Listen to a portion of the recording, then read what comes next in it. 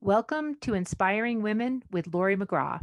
I am your host, Lori McGraw. I have spent the past 30 years in leadership, and over the years, I've come to learn one thing: women need women, and not just any women, but inspiring women. Tune in every week to hear from women at the pinnacle of their careers and from others who are just starting out. Episodes can be found at inspiringwomen.show or subscribe on your favorite podcast app. Thanks for listening, and I hope you will be inspired.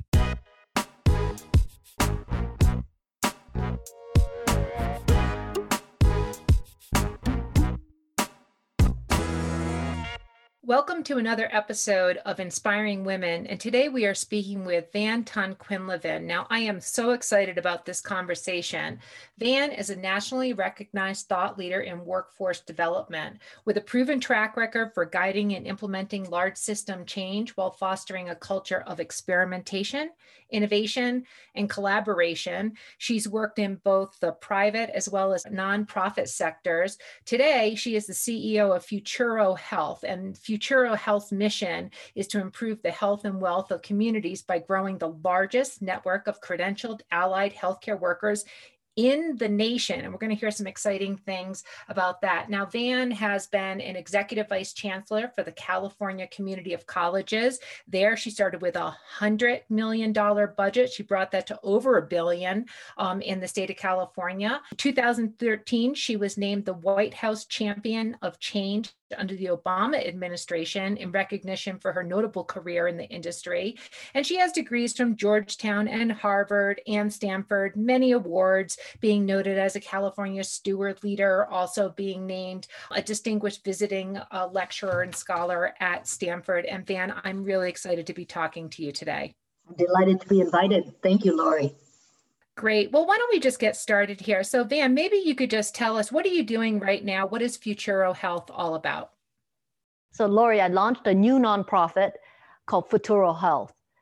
It is focused on the shortages of allied health workers across the nation, starting here in California. As you know, especially with the pandemic, we all want our fair share of skilled healthcare workers, and 65% of the healthcare workers across the country are in this category called allied health. So imagine for a moment, Lori, if you and I, hopefully this doesn't happen, but let's say we were in a car accident. From the emergency medical technician who comes up in the ambulance, to the medical assistants who check us in at the hospital, to the x-ray technicians or the medical sonographers, those are all allied health professionals, minus the doctors, minus the administrators. It's a very important group of frontline workers, and we want to make sure that the country doesn't continue to have shortages in these areas.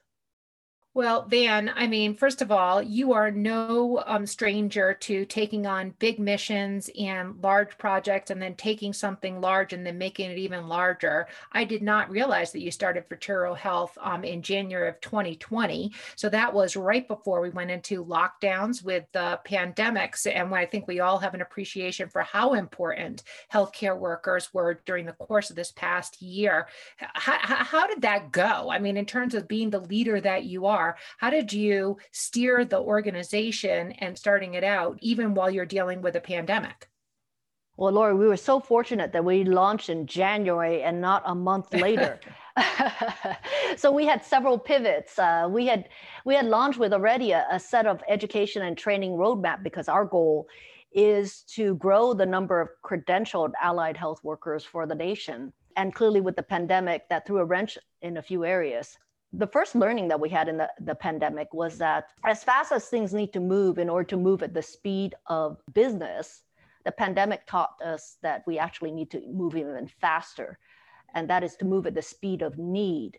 And in response to the pandemic, our board asked us to really prepare a set of training that could upskill frontline workers, healthcare workers, for the skill sets needed to ready for the surges that were coming in roughly 2.5 to 3 weeks.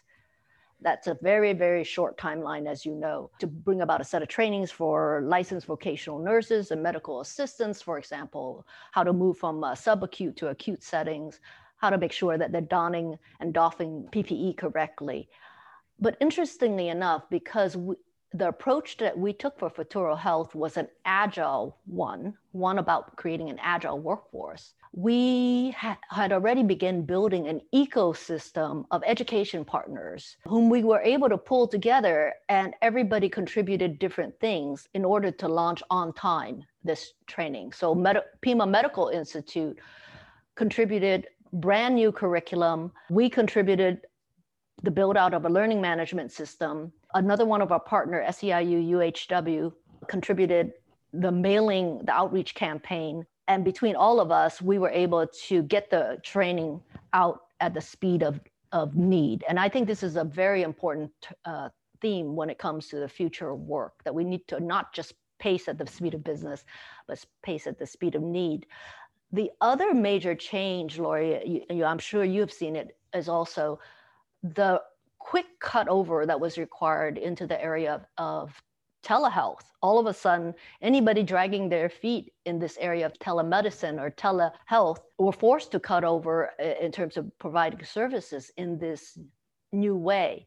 And so what we did was we looked around for curriculum that could help existing healthcare centers who were small in nature and were not as ready with this capacity. And we found a 15-week program fully online for working adults out of the University of Delaware, and we're able to underwrite 163 staff from all these small public health centers to go and attend that program so that they can learn either from the IT function, the quality function, or the clinical function. How do you lift up this service delivery model within a health center? That is so many different things, and it's actually incredible. I like the theme that you're talking about, which is moving at the speed of need. And what a great business mantra, particularly to have, 1 month before we moved into the lockdown period of the pandemic. What a great place to start from. Maybe, Van, if I could move to sort of like the fact that you were able to do that and you had all of the experience and perhaps tools to work with as a leader to move at that speed of need. Maybe move to a bit of the story of how you got here. I mean, you came from Vietnam, 1975, I think is what I read in terms of your background. You've got numerous degrees. I don't know that your family could have envisioned that you would become the leader that you are recognized as today. Give us a little bit of that history and how you got to where you are today from where you began, what you were thinking of, maybe perhaps when you were early days in your career. So Lori, I would say that I didn't begin at the starting line. I actually begin sort of way behind the starting line. In 1975, my family escaped from the war in Vietnam.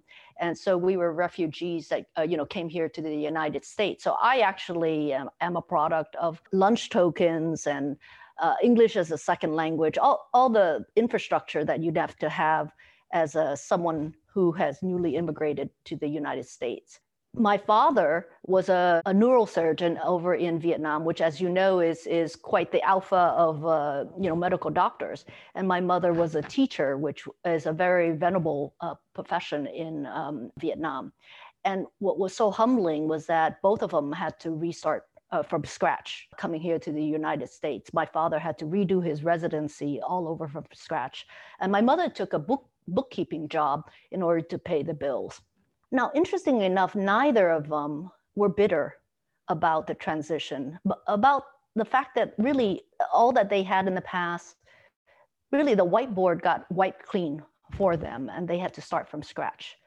Instead, they were just extremely grateful that we had the opportunity to rebuild. And really, so in the work that I do in education, in training, in workforce development, I feel like I continued to be grateful for the opportunity we had and really to pay forward opportunities for others, because education certainly opened up the door for me repeatedly in order to be able to access the roles that I've had. And I work to make sure that others can come from behind the starting line to being able to be competitive at the starting line. And Van, I've seen, I mean, that's just an incredible story. And to be starting all over again, having expectations of who you are as a family with very accomplished parents, and then starting at the beginning again is an incredible start. So, education, clearly an important thing that was helpful to you. But as a someone who has become an incredible business leader and you didn't start with that end in mind, what were some of the things along the way? I've heard in different discussions that you've been in, the sort of, being a Vietnamese female leader, the cultural overlay of that. How do those things manifest themselves in experiences that you've had? And how have you removed those if they were barriers to you to achieving something that you might want to have accomplished? Lori, we all work with the expectations of others, right? And whether it's our parents, whether it's our culture, and we have I consider it like little voices of judgments that sit on our shoulder, whispering to us, saying that we ought to be doing some things or we're not good enough on something else. And so being able to conquer these voices of judgment, especially the negative ones, are really important. I had to go from being able to conquer some of the voices of judgment that set expectation for how I had to be, especially in Vietnamese culture. There were expectations on how well I could cook, and I'm a pretty mediocre cook. And there were no expectations for me in terms of professional achievement. So in a way, I had to come to acceptance of myself that I'm going to be very good at certain things, and I'm okay with not having the cleanest of house or being the best of cook. And fortunately, no one in my family, neither my sons or my husband, is expecting for me to excel in those skills. So once I wrestled with my own voices of judgment, then I was able to really sort of unlock my own capacity. I had this wonderful mentor, Betty Steiger, who was in Silicon Valley at the head of Xerox PARC. She would have been a CEO of a company had she been born, a decade or two later. And she was a great mentor. And she, in mentoring me, advised that, you have to kind of give up your perspective of who you are in order to become the person who you could be. And I didn't fully understand her coaching and mentoring until a little bit later. But it was once I gave up some of all these voices of judgment that I was holding of, what others expected for me, and really became connected to the things that I wanted for myself, then not surprisingly, my career was able to just take off. And I was able to tap into this passion of creating opportunity for others. And that allowed me to go from the private sector, where I headed up workforce development for a company of 20,000 and brought them to national prominence, to growing public workforce investment in the California community colleges as the executive vice chancellor, which is the largest system of higher education in the nation. And now launching a nonprofit to show the way on how else you could do workforce development, especially in healthcare, where healthcare is so much needed. Yeah, and Van, those are really some incredible, experiences you had along the way. I mean, taming those internal voices of doubt that so many women grapple with, how you went about that is just a very important nugget there. And then that advice that you took from your mentor in terms of envisioning what you could be versus sort of what you're currently doing now sounds transformational in terms of what that opened up for you. So maybe speak a little bit more, if I could dig into, feedback and how you have incorporated feedback that you've received along the way, because clearly you've built quite a set of accomplishments over the course of your career. Well, Lori, I appreciate this opportunity to pay it forward, the same gift that I was given, which was the power and the value of feedback. And this is a very difficult lesson learned. I had come out of Stanford University and was in a management trainee in my first job. And I received some feedback that I thought was really unfair. I was in this management trainee, and they said, "Well, you don't look approachable." And I thought, well, what does that have to do with the work and the quality of my work? So I stewed on this feedback for like 3 months. I mean, that's how long it took me to process this type of feedback. And I'll just play it forward for you a little bit. Now, when I get feedback, what I do is I say, thank you. And I reflect on that feedback to see what it is that is true and that I would like to act on, because you don't have to act on 100% of the feedback, but it's a real gift because the people who give you feedback, they only do so because they think you will value it. And if you don't value it, then they will stop giving you that gift. Now, what did I do with that original feedback about, not being approachable? Interestingly, my HR department said that individuals like myself, whom they've coached in the past, they've given the advice, for example, that when you're walking, you might want to walk a little slower, you might want to smile more. And they even taught me how to have more like casual conversation, but more brief with individuals in order to come across more approachable. So they, HR had actually been working with a lot of individuals who are up and coming. And it's just to round us out a little bit in terms of our persona or our approachability. So I'd have to say, whether or not you agree with the feedback or not, it is a real gift to get the feedback and then to be able to process it and then to come up with some strategies for what you believe you might want to take from the feedback. And taking control of it and, taking away the emotion of how it might feel. What do you mean I'm not approachable? I feel very approachable, but taking that and really trying to turn it into strategies for how to incorporate that feedback in a way that works for you. That is just terrific. Van, just because you are an expert in the future of work and understanding all the changes that are happening there, I'm wondering if you could give listeners some advice, things like, managing your online reputation or thinking about career changes as there are more and more algorithms that are looking at resumes. What are the types of things that people should be thinking about or looking at just as you might recommend knowing what you know in your profession? So the future of work, I was invited to the Golden Gate University commencement, and it was all the taxation and accounting students and MBA students coming out of the graduate school. And they themselves were very worried about this topic. Well, what of my jobs, what of my careers will be automated? What will be done by robots?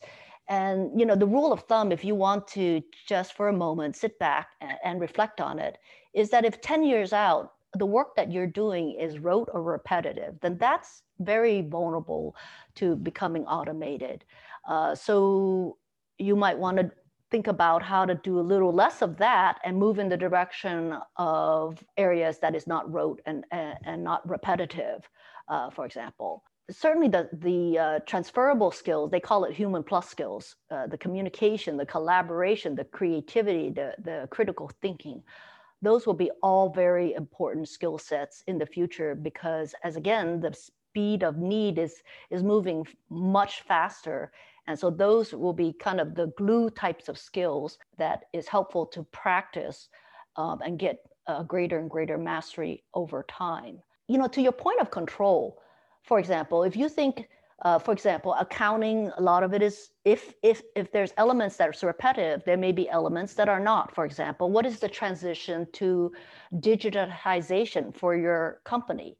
Well, if that's an area of strategic interest, then maybe that's where you raise your hand and say, hey, I'm interested in doing a project on digitization of processes and let me volunteer. Could you, as a mentor, look out for such a project for me and let me know? So you can proactively seek out those projects in order to build your skill set and position yourself for this future work.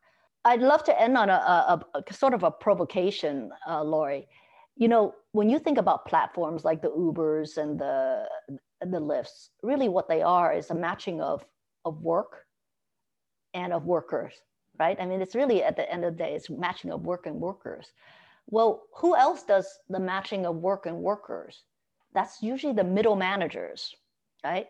So I'd like to provoke the thought by saying, well, is the future one where the algorithm becomes our new middle manager? In which case, algorithms, the only things that algorithms read is data, right? And so over time, it's going to be important to think about your reputation as it translates into data. So it's not just your degrees, it's your skills, but it's your reputation, how many stars you get, what is your network. All of that will be in the form of data for the algorithm to read in order to match you as a worker with possible work. And so I think that's a future that is yet to evolve, but it's one provocation of how the future of work can unfold. That is a future that is yet to evolve, but it is happening now. And I think that is just excellent advice. I think it's inspiring to think about that future in terms of what can be. And Van, I really appreciate you providing all of that information to listeners. This has been an excellent Inspiring Women conversation with Van Ton Quinlivan. And Van, thank you so much. Thank you, Lori. This has been an episode of Inspiring Women with Lori McGraw. Please subscribe, rate, and review. We are produced by Kate Cruz at Executive Podcast Solutions. More episodes can be found on inspiringwomen.show. I am Lori McGraw, and thank you for listening.